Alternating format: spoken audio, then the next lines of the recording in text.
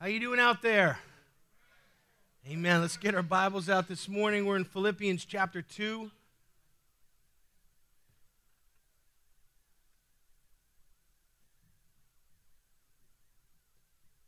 Today is my eldest son, Riley's 22nd birthday. Amen. And he said if I didn't announce it and make a big deal, I'd answer for it when I got home. But it's weird because he's 22 and I'm only 25, and I just don't. 25 on this side, 25 on this side, 3 in the middle. But God is good, and God's a blessing God, amen. We're in Philippians chapter 2 this morning. I'm going to read verses 19 through 30. As we're finishing up the chapter, we're going to preach through the book. Paul's in chains. He's being led around by his captors, the Romans. He's lost his liberty. He's under house arrest, and yet somehow he has joy. He's concerned with all of what's going on in the churches more than he's concerned for himself. And what we learn from Paul from Philippians, the epistle of joy, is that in any of life's circumstances, we can have joy.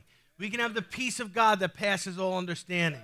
And many people think, well, when everything's going well and everything's going good for me financially and when all my relationships are in order and everything is perfect, then I can have joy. And that's a lie. In fact, that situation never happens where everything is perfect. On this side of heaven, we're always going to have conflict. We're always going to have issues. We're always going to have things to deal with. Anybody notice that these bodies we're in, they don't age like wine. They age like milk. Right? And why? It's going back to the dust, amen? We just need it for a season. So we're always going to have physical issues to deal with. We're always going to, have relational issues. But that doesn't mean we can't have joy. Understand, joy is different than happiness. Happiness comes from the root word where it hinges on being happy with what's going on in the present situation. Now, it goes with what's happening. How many understand what's happening in our lives is not always good?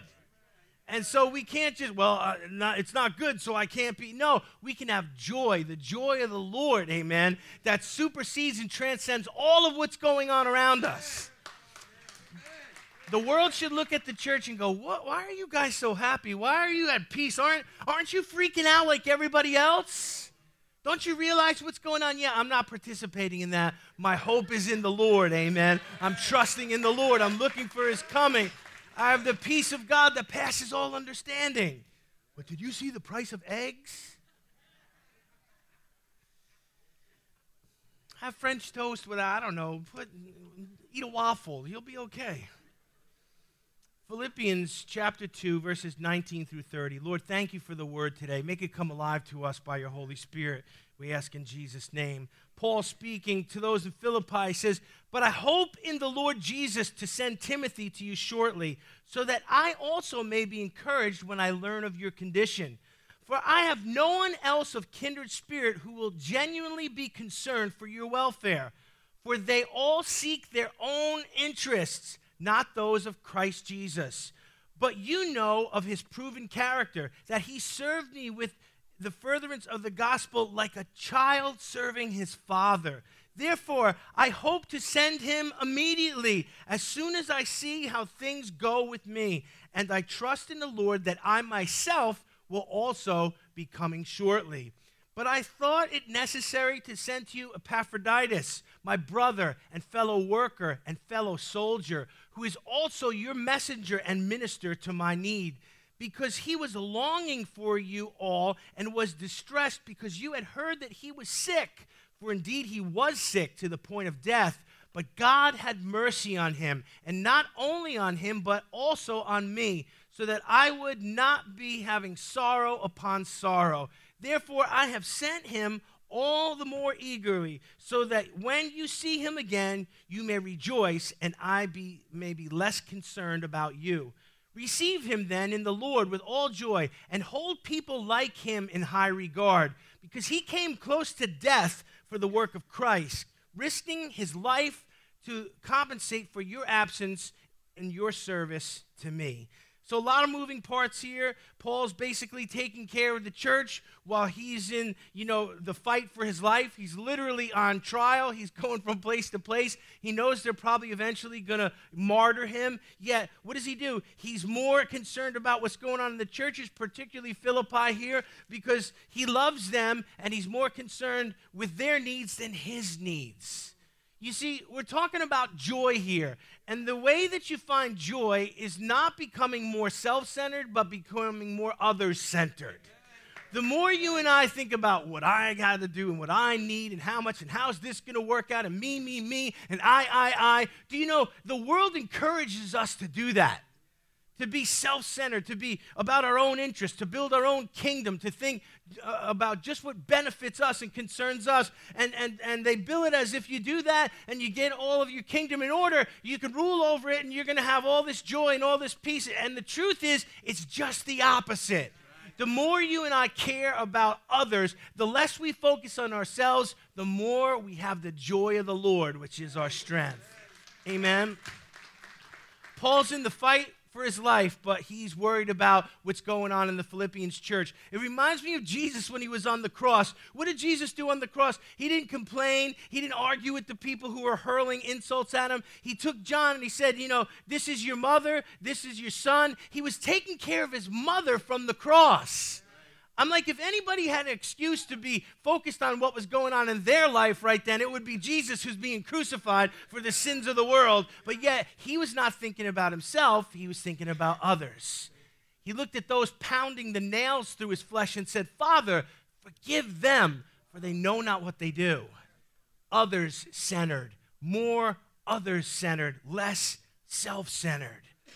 Paul starts off in these verses here, 19 and 20, and he lets the Philippians know, hey, I'm sending you Timothy and Epaphroditus. I'm sending you some help.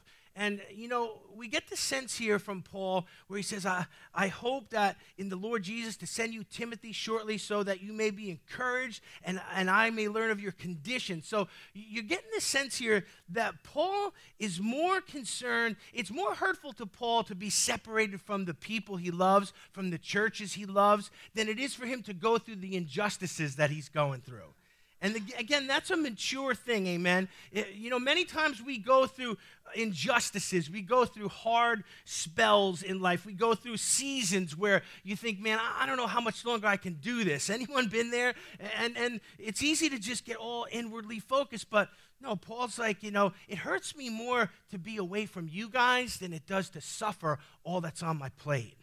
And that's a beautiful thing, and it's something that we should take away from here and emulate, that, we should be thinking about others more than ourselves. Notice he says, I hope in the Lord to send to you. And this shows Paul's full submission to the will of God. He didn't just do what Paul wanted to do. He did what the Lord led him to do. Amen. Too many of us are independent. Too many of us are just, in control of our own stuff, and we don't even think to ask the Lord, or we don't even think to inquire of the Lord, or we don't pray before we get involved in a relationship or a business deal or take a job. We just do what we want to do. And Paul's saying here, no, I'm not just doing what I want to do. I hope and I pray that the Lord allows me to do X, Y, and Z. Why? Because I'm fully submitted to God.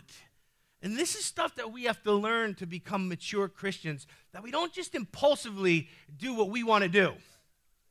I know this is not the spot in the message where you hear a lot of amens and, hey, way to go, preacher. You're like, no, I want to pretty much do what I want to do.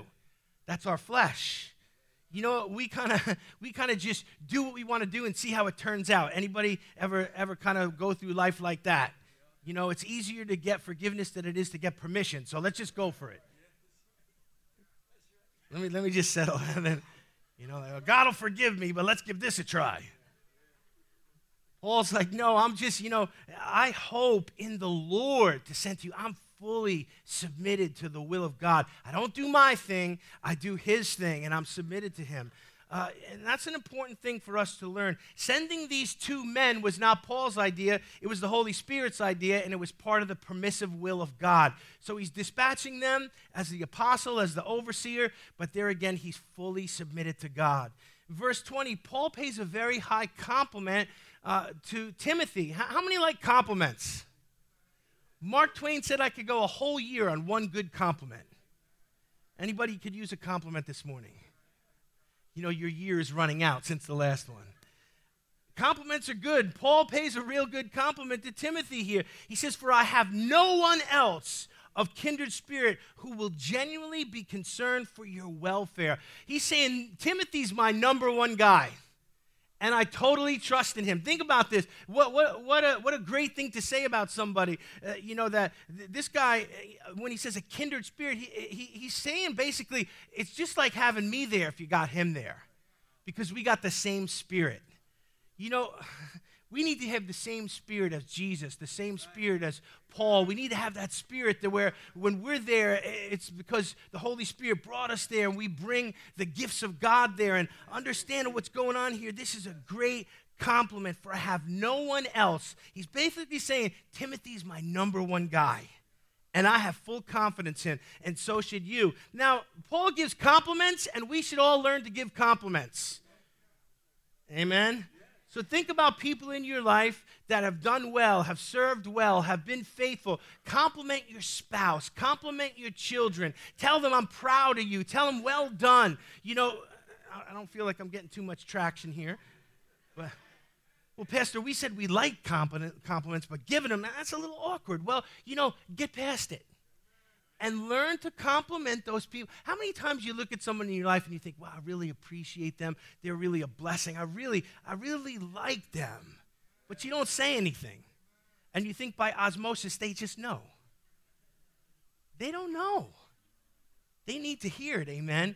Tell your brothers and sisters, your coworkers, your family, I love you, I appreciate you. I'm thankful for you. Amen? Paul did it. And you say, well, that's great for Paul. It's something that we should, model and do. And, yeah, we're with you, Pastor. But look at this. He shifts gears right in verse 21. And when he gives a compliment, it's sincere. But he also Paul could just say it like it was. He would listen to 21 here.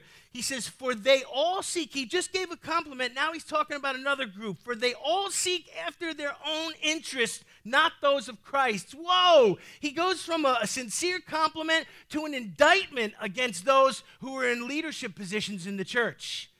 He's basically saying, I got a few guys here, they're helping me out, they're with me, walking me through this, but everyone else, look, and he says it, he's like, all of them, what? They don't have a kindred spirit. No, they're all seeking their own interests, not those of Christ Jesus.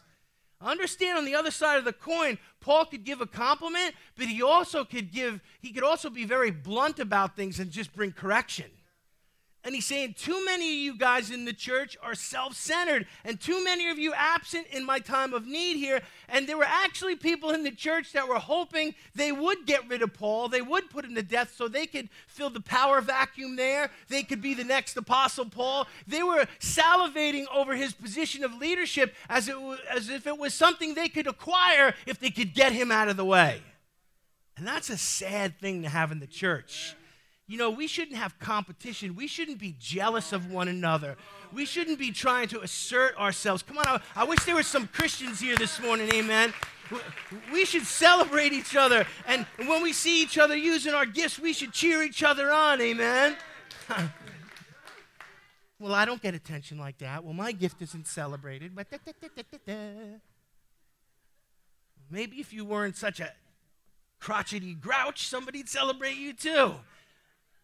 But you know what, I mean, think about that we would, if we didn't have any of that in the body, and I'm thankful for this church here. I'm thankful for you people here because we don't have too many issues to deal with here. I'm really happy I'm happy with y'all, okay? And I told you I've been to pastors' meetings and I hear about what them other congregations do to them. I'm like, I'm keeping you guys. So, it's a beautiful thing here. Paul can give a compliment, but he also can bring correction. And that's an important thing. He's basically saying, guys, you guys are too, wrapped up seeking your own interests. Where are you? This is a God thing. You need to be holding my hands up here. This verse 21 is a great verse for us to filter and evaluate the way we serve the Lord through, amen?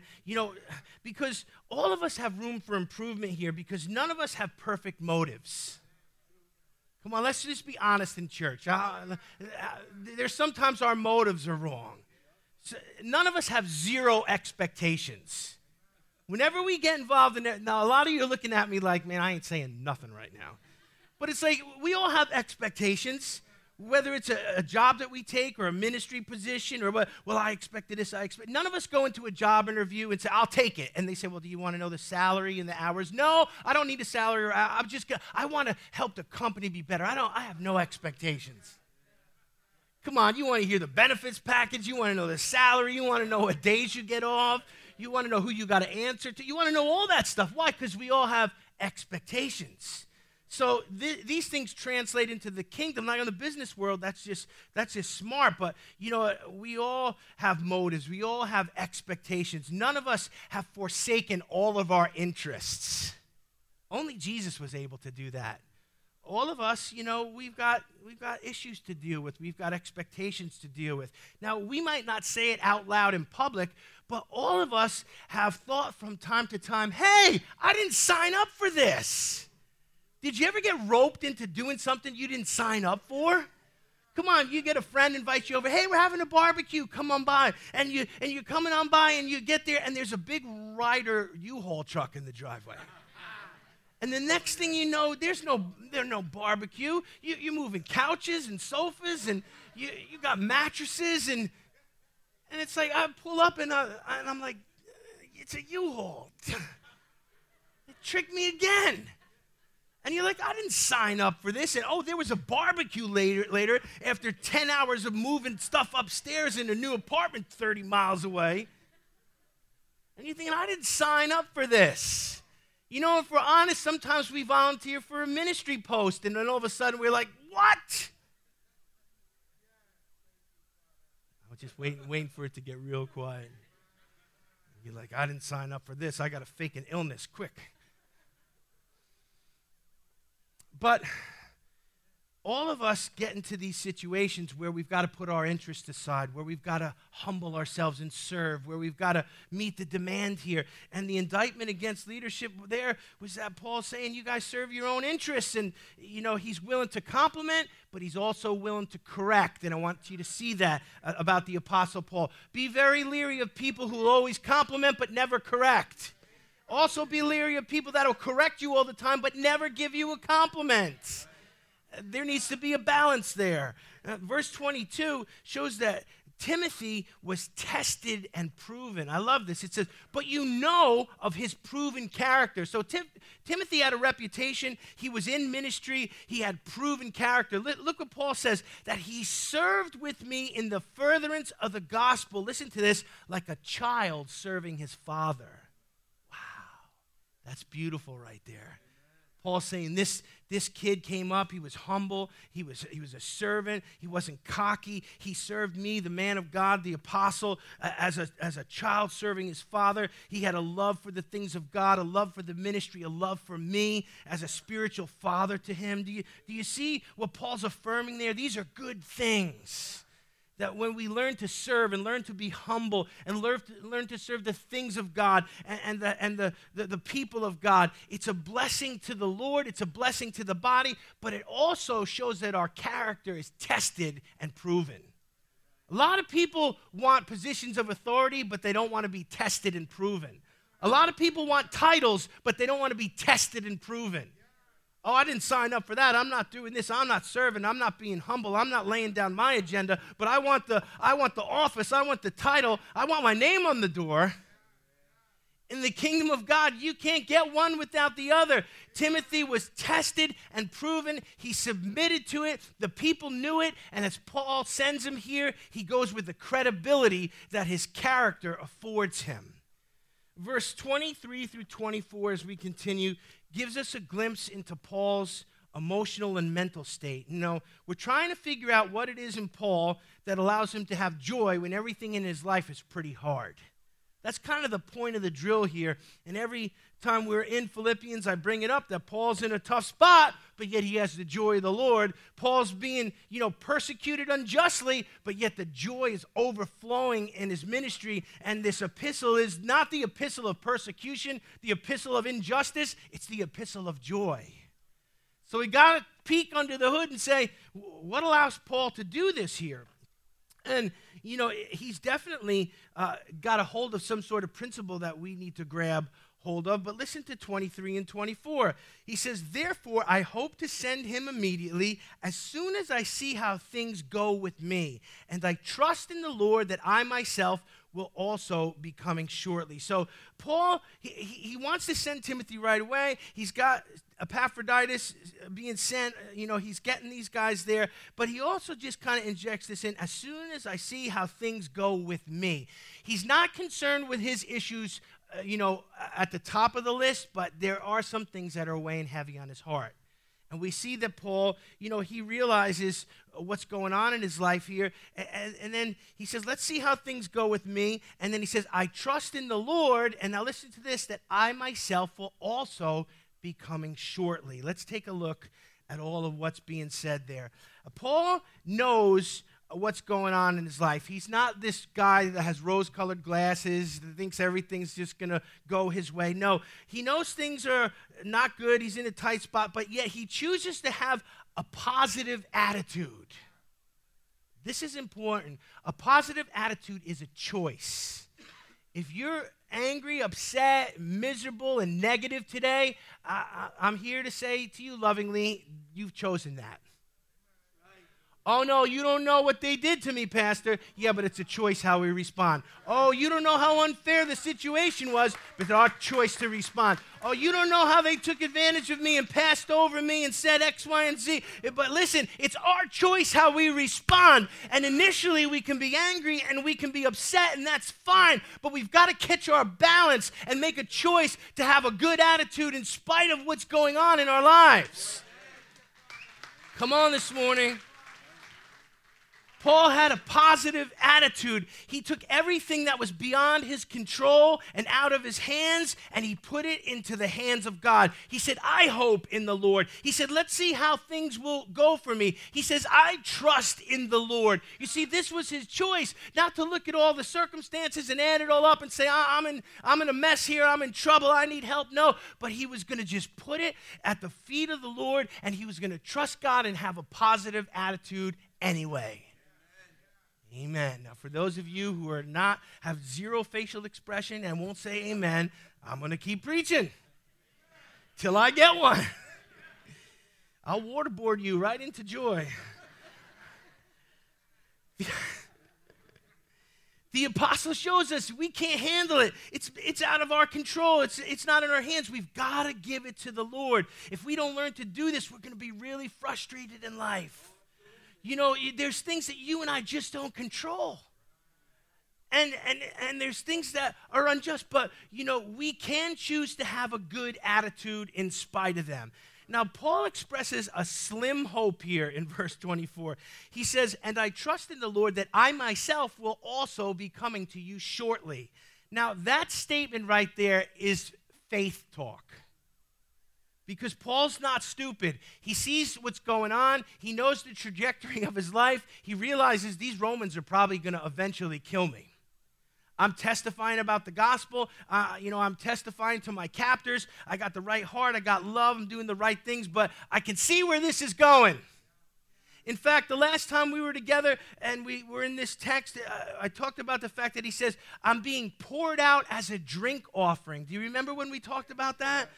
And the drink offering was an offering that was poured out, and it was a complimentary offering to a blood sacrifice. The blood sacrifice, an animal would be killed to cover sin, and the drink offering was poured out behind it as a complimentary offering. Paul saw his sacrifice, the sacrifice of his life, as a complimentary offering to what Jesus did when he offered himself on the cross for our sin.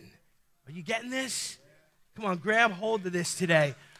Paul saw, me pouring out my life for Jesus is just validating the fact that what Jesus did was the most incredible thing, that his death on the cross allows the free gift of salvation to be given to anyone who calls upon the name of the Lord. And Paul says, yeah, you can pour me out as a drink offering, but he realized that would cost him his life.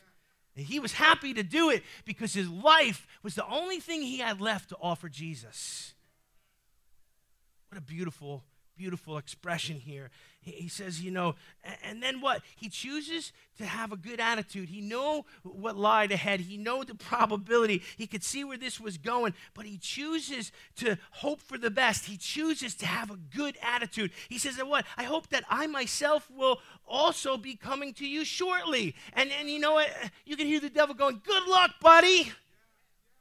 I'm going to finish you off. I'm going to get you out of the way. They're going to kill you. But Paul has a good attitude anyway. And we should follow his example that even when life's circumstances are stacked up against us, even when people are against us, even when all the indicators point to the fact that it's not going to go our way, that we choose to take the high road and have a good attitude.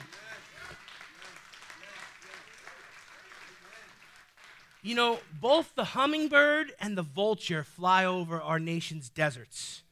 All the vulture sees is what it's looking for, rotten, dead things, because that's the diet that it lives on. Hummingbirds, on the other hand, ignore all of that stuff. They don't look for dead things. In fact, they look for colorful blossoms in the flowers of the desert blooming because they know that there's sweet nectar there. One looks for dead things, the other looks for the living things, the sweet nectar. Choosing to have a positive attitude in life, no matter what's going on, is choosing to overlook the rotten, dead things and to seek out the beautiful things in the midst of our desert. So let me ask you a question today. When it comes to attitude, are you a hummingbird or a buzzard? Turn to your neighbor and say, stop being such a buzzard. Stop being a buzzard. Look for the sweet things in life. Have a good attitude. Amen. All the buzzards are sorting it out there. Go ahead, sort it out. Fighting over it. It's mine. But you can always find something to be thankful for in life. You can always find the sweet things, amen. You ever notice people that are always negative? Man, they could turn any blessing into a negative thing. You tell them, hey, you want $100? Why not $200? You look good today. What, I didn't look good yesterday? You ever meet people like this? You don't even want to talk to them. They just forget about the glass half full. My glass is broke. My glass is missing.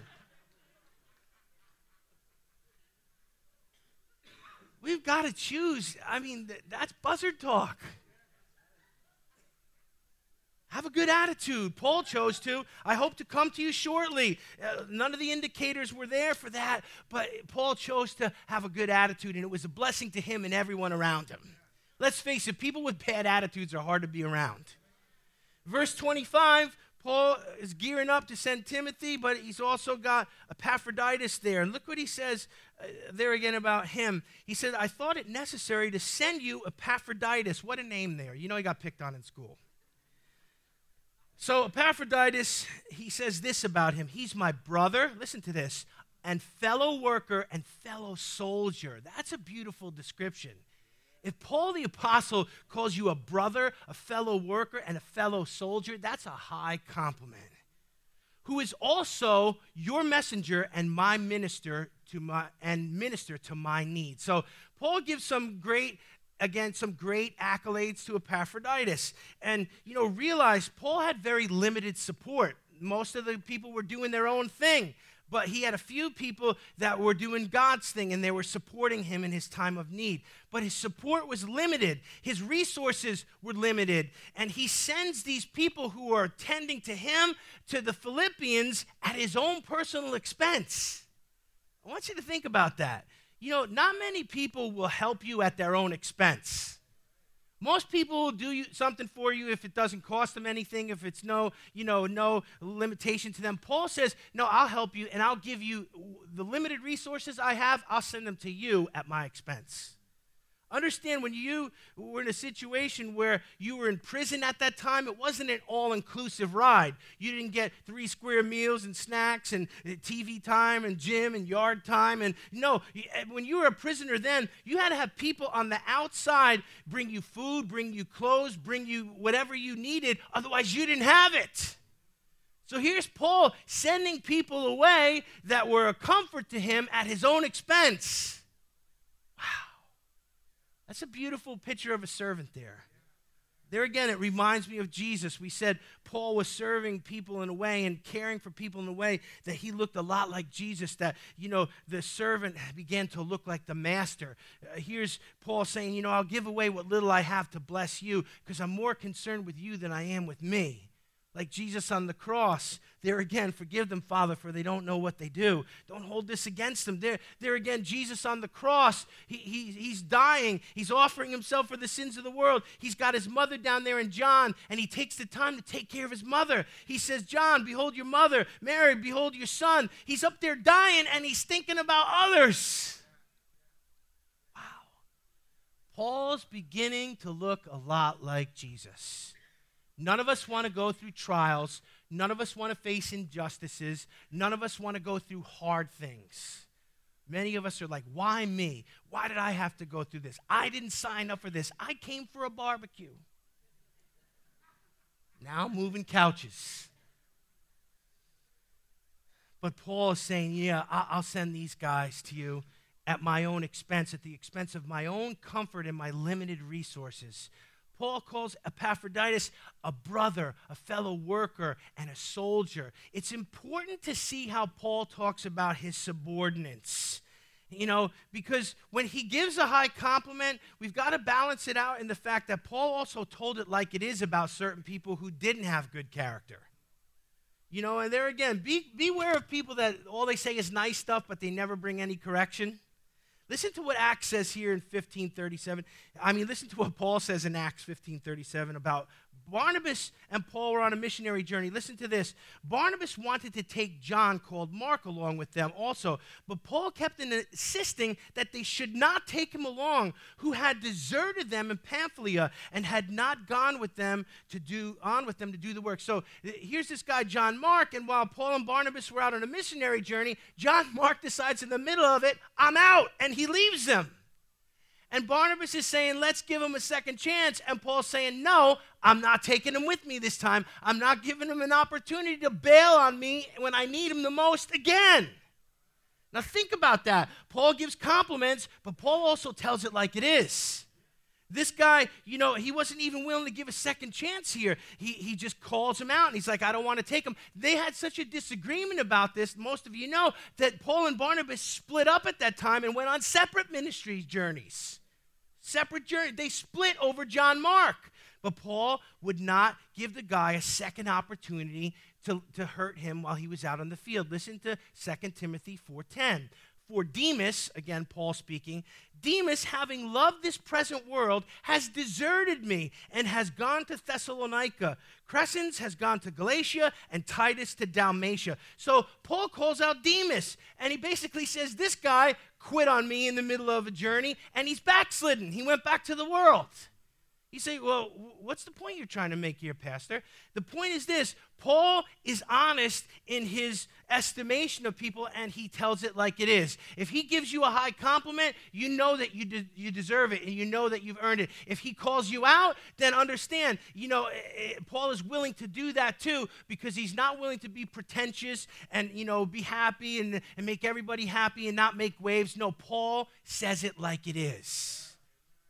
We need to learn from this in the church. We need to be able to give compliments. We need to be able to tell people well done. And we also need to correct people when they do things that are wrong. Everybody likes the accolades. Everybody likes the compliment. Everybody likes the that-a-boy. Come on. But when it comes to being corrected, not many in our generation will put up with correction. If you listen to encouragement, if you listen to wisdom, if you listen to praise, but then the minute I begin to correct you, you're rebellious and you're out of here and we're leaving, that shows your character. All of us need somebody that can walk up to us and stick their finger in our face and say, hey, you're messing up, buddy. Not you, you're doing a good job. I had to pick on you. But all of us need someone, Gucci, to come alongside of us and say, brother, that's the wrong thing to do. You got to stop that right now. If you don't have somebody in your life that can do that to you, you're in a really, really bad spot because the enemy can knock you down, he can trick you, he can snare you, and nobody can say anything. Understand, Paul told it like it was. all of us need to take correction at times. Listen to me, young people, old people, men and women, all of us need someone to correct us at times and to encourage us at times, to tell us we're doing a good job and to tell us we need to change some things. Thank God Paul was willing to do this. Now, you say, he compliments others, he corrects others, he affirms those who are worthy, and he recognizes that he himself is not a one-man show. You know, he has a support structure. So the way he speaks about those, who are subordinates to him is important. He doesn't try and pretend this is the Paul show. This is Paul's ministry. It's all Paul. Me, look at me. Look at all I'm doing. Look at it. And then he just ignores all those people that are supporting him. No, he compliments them. He encourages them. He's thankful for them. He says to the rest of the body of Christ, these guys are good. They're doing good stuff. There's so many people who are successful in life, in financial things, in business, and even in ministry that try and pretend, they're not just the tip of the iceberg, they're the whole iceberg. And let me tell you something, any ministry that's successful, any pastor that's successful, they are just the tip of the iceberg. There is a huge structure underneath that allows them to do what they do. At Full Gospel Center here, it's not a one-man show. It's not Pastor Rick. It's not Pastor Mike. It's not Pastor Frank. It's a whole team that's working together. Each of us using our gifts. We need to encourage one another. We need to be thankful for one another. We need to acknowledge those gifts in one another and celebrate the body of Christ together. So the wise and humble leader, the wise and humble servant, the spouse who can encourage his spouse, the man or the woman that can encourage their children and support them, God will bless them and God will increase them. The proud, ego-driven person that needs to take all the credit and all the glory and all the ego food can expect God to oppose them and humble them. God opposes the proud and he gives grace to the humble. Come on, say amen. Paul was doing it right. He gave honor where honor was due, and he called out those people. Man, look what he said to Demas. Demas is backslidden. Stay away from that sucker. He's no good. He needs to repent. That was the new Italian version right there, the NIT. Let's see. We're going to continue 26 and 28 as we're going through this. A lot of text we got here.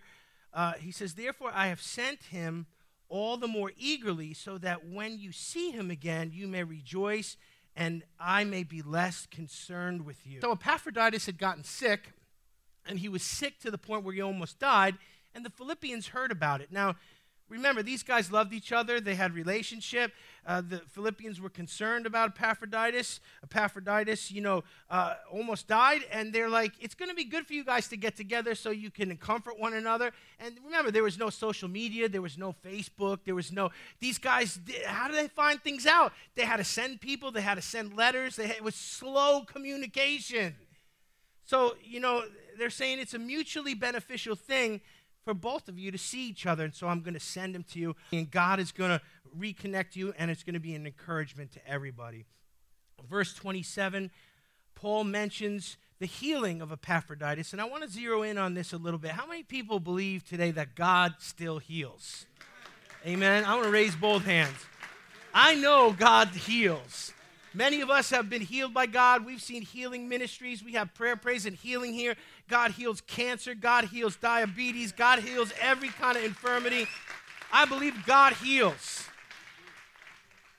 There are certain groups of people that say, oh, God doesn't heal anymore. Well, you can stay sick then, but as for me and my house, we're going to trust the word of God that says, by his stripes we're healed, amen, that the effectual fervent prayer of a righteous man availeth much, that when the elders lay hands on the sick and anoint them with oil, they shall recover. We're going to believe the word of God. Amen? So Epaphroditus is sick, and then it says here, for indeed he was sick to the point of death, but God had mercy on him. I want to zero in on that. Many times we think if we do the right stuff in our Christian walk, nothing bad's going to happen to us. Man, I'm doing the right things. I'm praying, I'm reading, I'm staying away from sin, I'm going to church, and then all of a sudden I'm sick, or I got this affliction, or I'm bankrupt, and you think, and our faith gets shaken up, and we're like, what is this? Meanwhile, the person who's not doing anything right, they just got a bonus, a promotion. They got a new boat in their yard. It's longer than your house. Right? And here's Epaphroditus. He's doing the work of the Lord. Paul singles him out. This guy's a brother. He's a worker. He's a soldier. And yet, he's doing the mission work. He's out on the field, and he gets sick to the point where he almost dies. First, let's look at that. You know what? Nowhere in Scripture doesn't guarantee us when we do the right things that we're not going to have any issues. In fact, the truth is the closer we get to God, the more we walk with Jesus, the more we take up our cross and follow him, the more we get a target on our back, and the enemy attacks us any way he can. So don't ever look at someone who's suffering or someone who's financially destitute or someone who's sick and go, oh, they must be sinners. Maybe they're just saints. And they're walking so close that the enemy targeted them. But understand, what happened here is that he's sick, but God heals him. And Paul chalks it up not to, well, I prayed a really awesome Pentecostal prayer over him, and I chased the sick devil out of him. No, he's saying it was God's grace. And this is something us evangelicals, charismaniacs, Pentecostals, we've got to remember. God doesn't heal because we pray really loud or we quote all the right scriptures or because we scream the devil out of them or we say enough, we remind God of all the things he said in his word that somehow we twist his arm to. No, God heals because of his amazing grace. And when he heals, it's all his grace, amen? I've met people over the years, you would think they think it's the volume that does it, You pray with them, and by the time you're done, you got ringing in your ears. I got healed of this, but I got tinnitus now. It's not volume. It's not scriptures. It's God's grace. Does God heal everybody? No. Sometimes people don't get healed. Sometimes the healing is we die and go to be with him for eternity. Well, I don't like that healing. Right? We don't like that healing. That's not the healing I was looking for. I wanted 90 more years. Why do you want to stay here 90 more years? The greatest healing is to go to be with Jesus for eternity, amen? But that being said, God heals physical bodies, and when he does, it's all his grace. And Paul makes sure to point that to him. This is Paul who laid hands on the sick, and they got healed. But he didn't say it was me, it was my amazing ministry, my super-duper anointing. No, he says it was God's grace, and we should always remember that. Verse 29 and 30, I'm bringing it in for landing. It's only be a few more hours. We're starting to descend. Paul asks for them to receive the ministers in a certain way. He says, receive them in the Lord with all joy and hold people like him. Who's he talking about? Epaphroditus, who almost died. Listen, hold people like him in high regard because he came close to death for the work of Christ, risking his life to compensate for your absence in your service to me. Paul's saying this guy stepped up when nobody else could. He's ministered to me, and he's doing the things of God. And in doing so, he risked his life and almost lost his life. And he's saying, have high regard for people like that. Have high regard for those who minister, who go on the mission field. Have high regard for those who put themselves in uncomfortable places for the kingdom of God. I think of some of the most amazing people that are in the body of Christ are missionaries, and they sometimes receive the least honor among men. I remember when we were in Bible school and the missionaries would come off the field and come and preach at the chapel, we were never excited because they were usually not great preachers.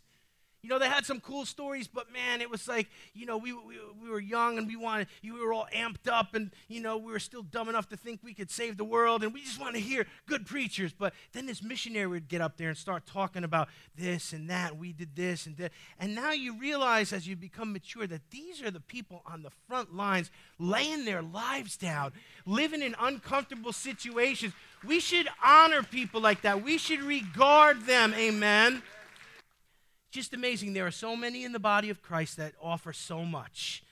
1 Timothy 5:17 says this, the elders who rule well are to be considered worthy of double honor, especially those that work hard at preaching and teaching. And you say, oh, Pastor, you're just saying that because you're preaching and teaching right now.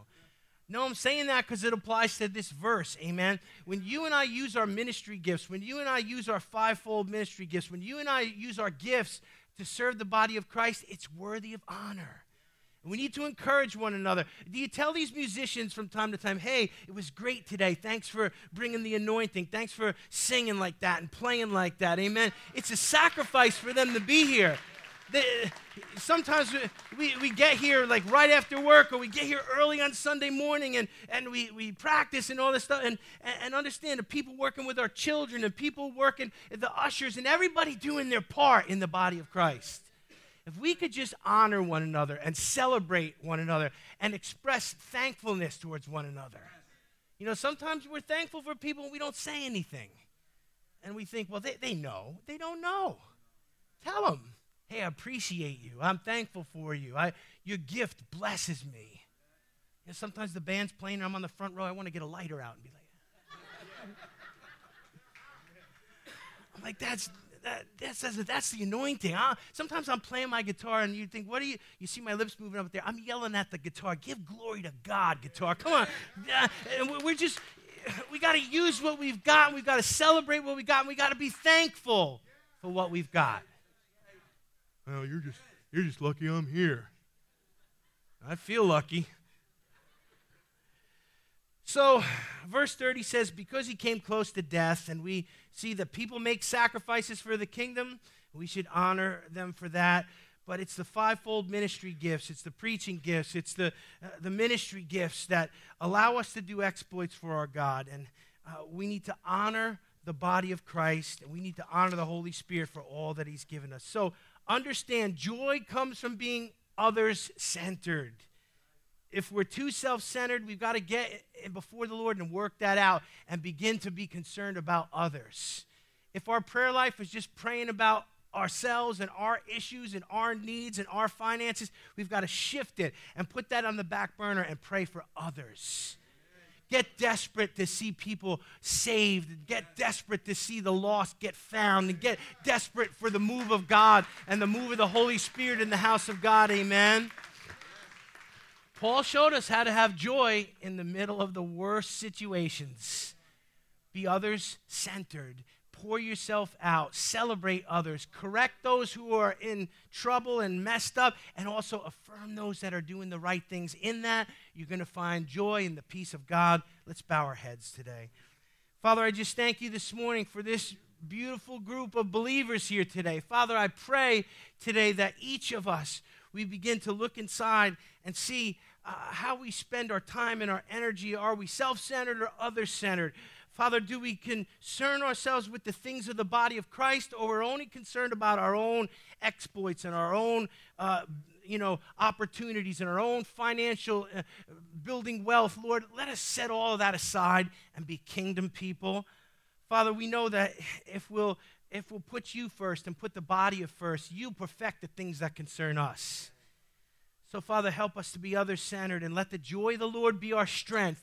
And as the world comes apart at the seams, help the church to be a light in the darkness where people can run and come and find salvation and find peace, Lord God.